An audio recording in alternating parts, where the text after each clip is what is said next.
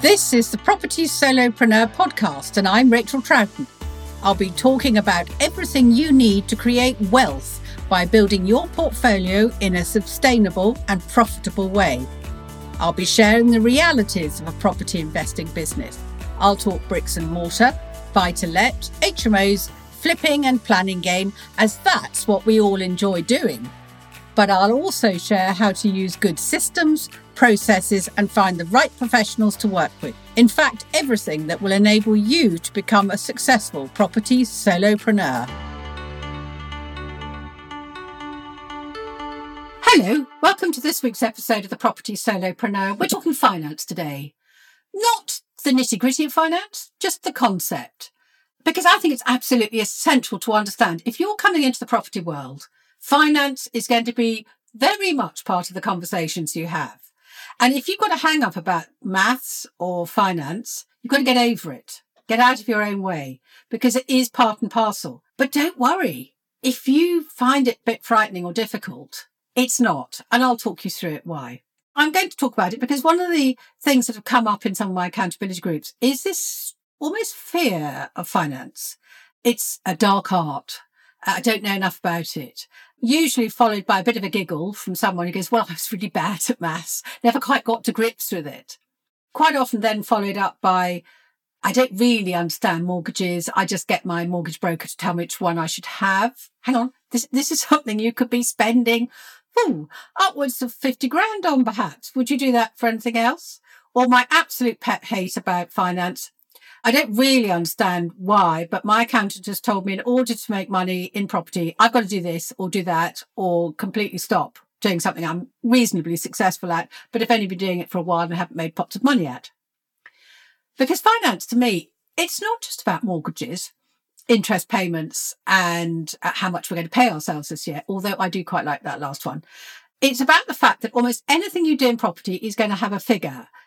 We run a business. So it's either going to be money in or money out.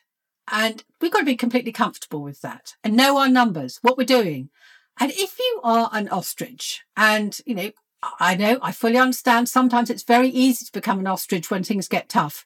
Just get used to going online every single morning, opening the bank account and having a look. It's much easier to confront what you think is a problem or not than just think about it. And you might find if you do that, you soon stop to fear the unknown. Now, I know some of you will be looking for a chair to sit down or, brain fog has already come over you.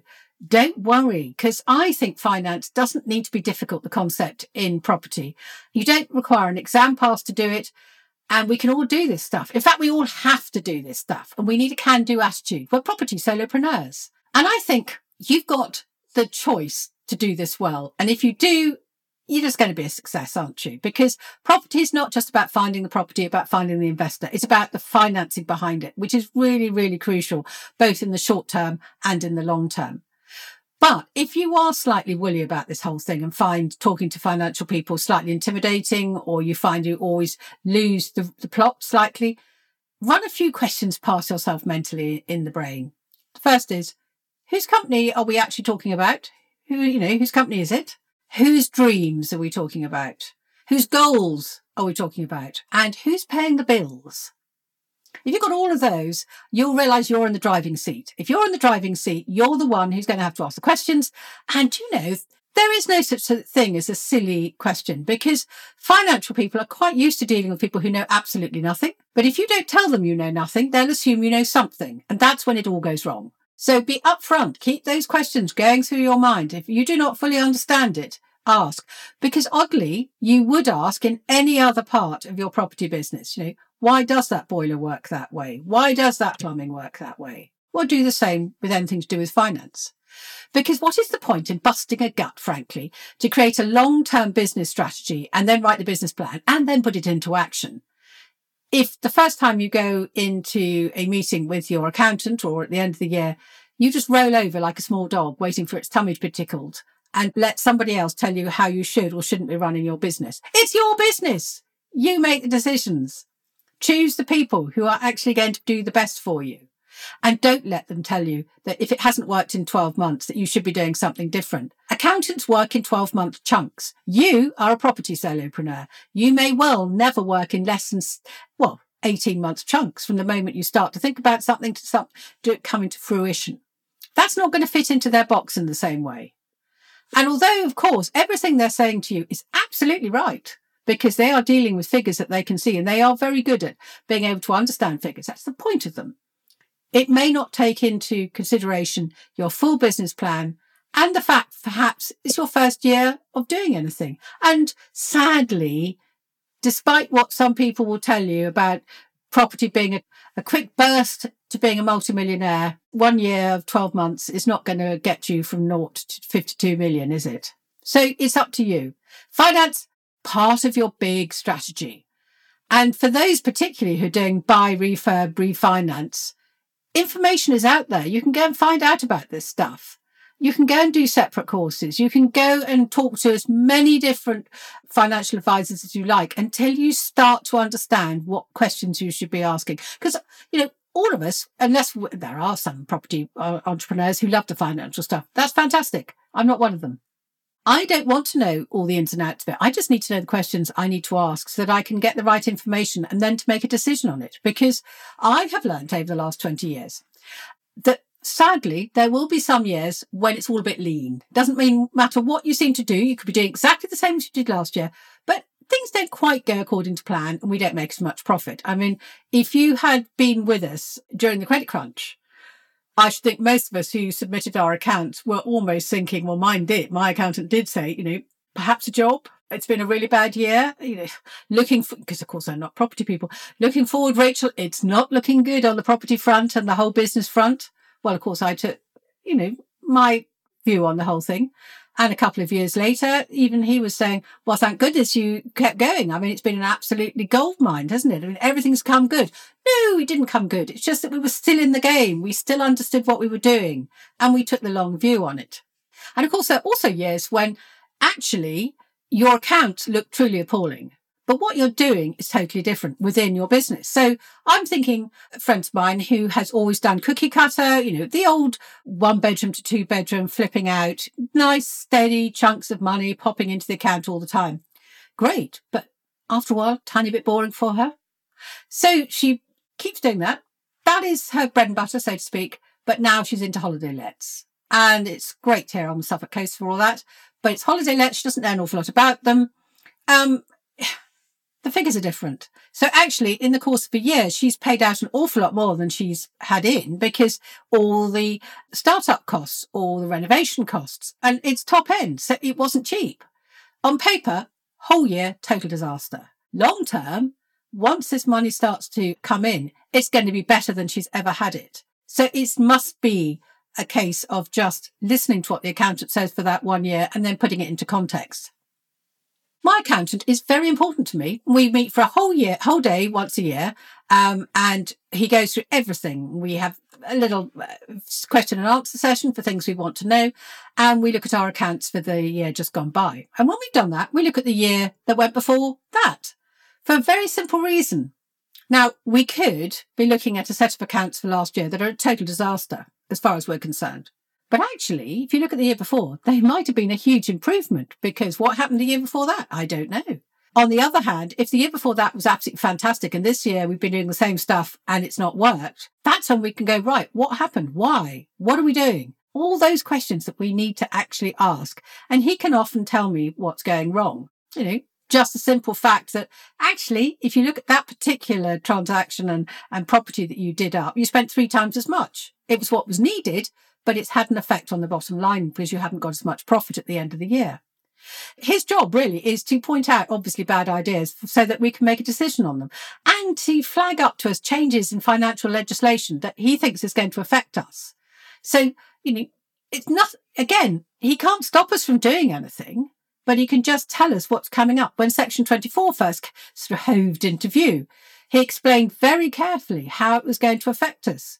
And then we sat and worked out what we were going to do. What he didn't say was, look, this is going to have a terrible effect on your mortgages and everything else. If I were you, I'd close up shop now. He just gave us the answers that we wanted to hear from many different scenarios. And then we worked with them.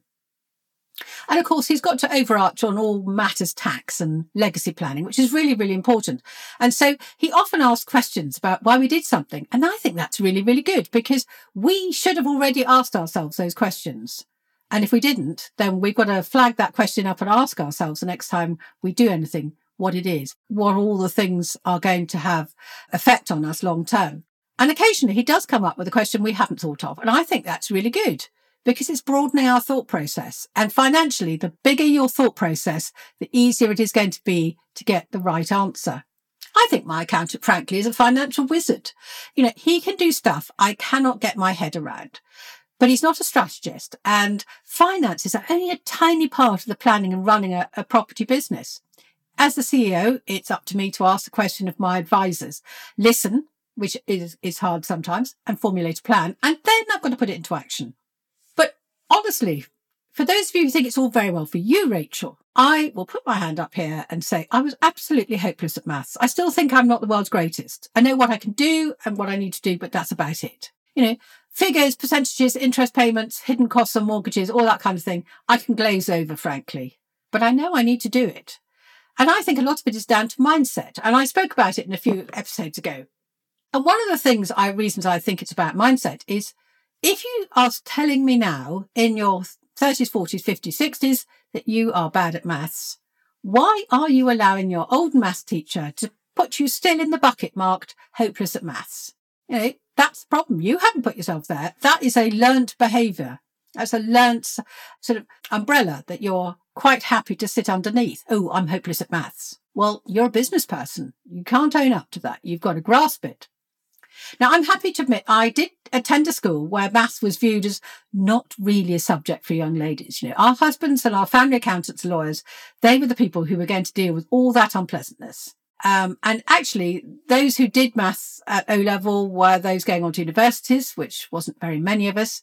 We majored on the useful subjects like history, English, history of art. And in fact, sciences weren't taught at my school at all at A-level. We might learn something unpleasant, I think. We did actually even have someone who did become a doctor. But in order to go and do her science A-level, she had to go to another school for 2 days a week to do it. Ludicrous looking back on it, but that's how things were. Now, that is a bit of a digression, but it proves my point. It doesn't matter what happened to you maths-wise between the years of 5 and 18. Your school wasn't educating an entrepreneur. They were educating you to get you through the exam system, getting points on the board. So make sure that the school passed muster with the authorities. And maths for us property entrepreneurs is very straightforward and simple. Nothing tricky, honestly. You are never, ever, and I think I can put my hand on my heart now and say you're going to be asked to solve a quadratic equation. 20 years doing property, never been asked that one. Or find the missing angle on an obtuse scale-line triangle. Again, no, never been asked that either. Now, I actually can own up to say I've no idea what I've just said. I have no idea what either of those two things are. But I love the sound of the words. And they were something that my children did an awful lot of when they were doing their maths, and one of them was doing maths A-level. And I'd hear these little phrases come out. And all I can say is that I thought, I'm so glad I'm not at school now, because they're clearly doing stuff that would have frightened the life out of me. But the maths I do is very straightforward. And that's why I think we've got to separate maths as maths was taught in school and maths that we do as part of a business and part of being a property entrepreneur. The maths we do is really straightforward. In fact, most of it is done on a spreadsheet. No abacuses are needed. Honestly, you are allowed to use a calculator. There are, no penalties for doing that. And you don't have to be brilliant at mental arithmetic. If you do, if I'd had to have done any of that stuff, I really wouldn't have got off the ground. I wouldn't have even been able to buy my first property. Now, I really admire those who can do mental arithmetics. It's not a skill I can do. I've met people who can calculate VAT on anything at 17.5% before I've even managed to get the sum down on paper. It's not my skill set. But I really don't beat myself up about it. I concentrate on the stuff that I'm good at, and I leave the number crunching to my mortgage brokers and my bankers. That's their thing. They can do it. My bit of the whole financial stuff is to know what my risk is and my attitude to the products so that I can make the correct decisions. My job is to listen and to decide what questions to ask and then to make the decision. And the great thing about that is there is no right or wrong answer, because it only applies to me. They've got another client. They've moved on to another, person to talk to. They're not going to come back and go, "Oh, Rachel, in April, you made a decision about a mortgage product. Did you get that right?" No, they're not. They are going to sort out any muddle that I've made, but they're not going to take me to task on it. It's not an exam. So we must park that whole fear. It's all about doing what we feel we need to do. And the best thing we can actually do financially for our businesses is to find the right financial professionals. They are out there, and you've got to like working with them.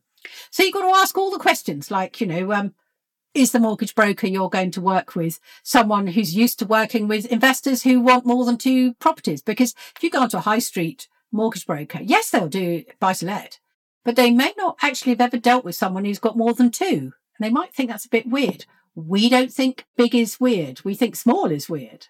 So, do they understand we don't all have very tidy portfolios in one company? We could own property a million different ways, or we don't get salaries. I could go on and on and on, couldn't I? With all the funnies that you've got to ask. But our job is to seek those really great professionals out and then have them in our team. So that means having them on board long before you actually need to have them, before it's all systems go. Because if you've just written a business plan that says that this year you're going to be doing 10 properties, you do not want to be starting off with a beginner mortgage broker. You want someone who knows you haven't done anything yet, but my God, by the end of the year, you're really going for it. They've got to be able to grow with you and keep you in the right place. You don't want to be changing horses halfway through the race. And of course, the other thing is, you've got to have them when you need them, because sometimes to get the deal, you've only got an eye-watering short deadline. That little moment of waiting, that little window when you've got to get everything done. And it's no good at that point going, "Oh my word, I've got to find it." Ringing up all your friends. Who do I use? No, you get this all sorted out. And if you haven't found someone now, go and ask the questions at networking and on forums and find people who other people recommend. And if you do that, honestly, I think we can park the whole problem of finances. I don't do that. I don't understand maths. I'm bad at maths. You'll just be able to go, finance, yep, got this. It's no different from understanding how to find a deal or how to find a deal with an investor. It's just part and parcel of doing property business. And if you can do that, there is no reason at all why you won't be a very successful property solopreneur, as long as you've got the finance bit nailed. Now, if you like my property podcasts and what I'm doing, please do take the time to drop a review and rate it wherever you find your podcasts, as it really does help more people find it. And then I can encourage yet more people to become successful property solopreneurs. And if you want to find out more about strategy and how to join my accountability groups, well, just send me a DM at my Instagram or send me an email at Rachel, spelled AEL, because I'm awkward, at racheltroughton.com. Thank you for listening to the Property Solopreneur podcast with Rachel Troughton. If you want to create a professional and profitable property business, download my property business checklist now at racheltroughton.com/checklist.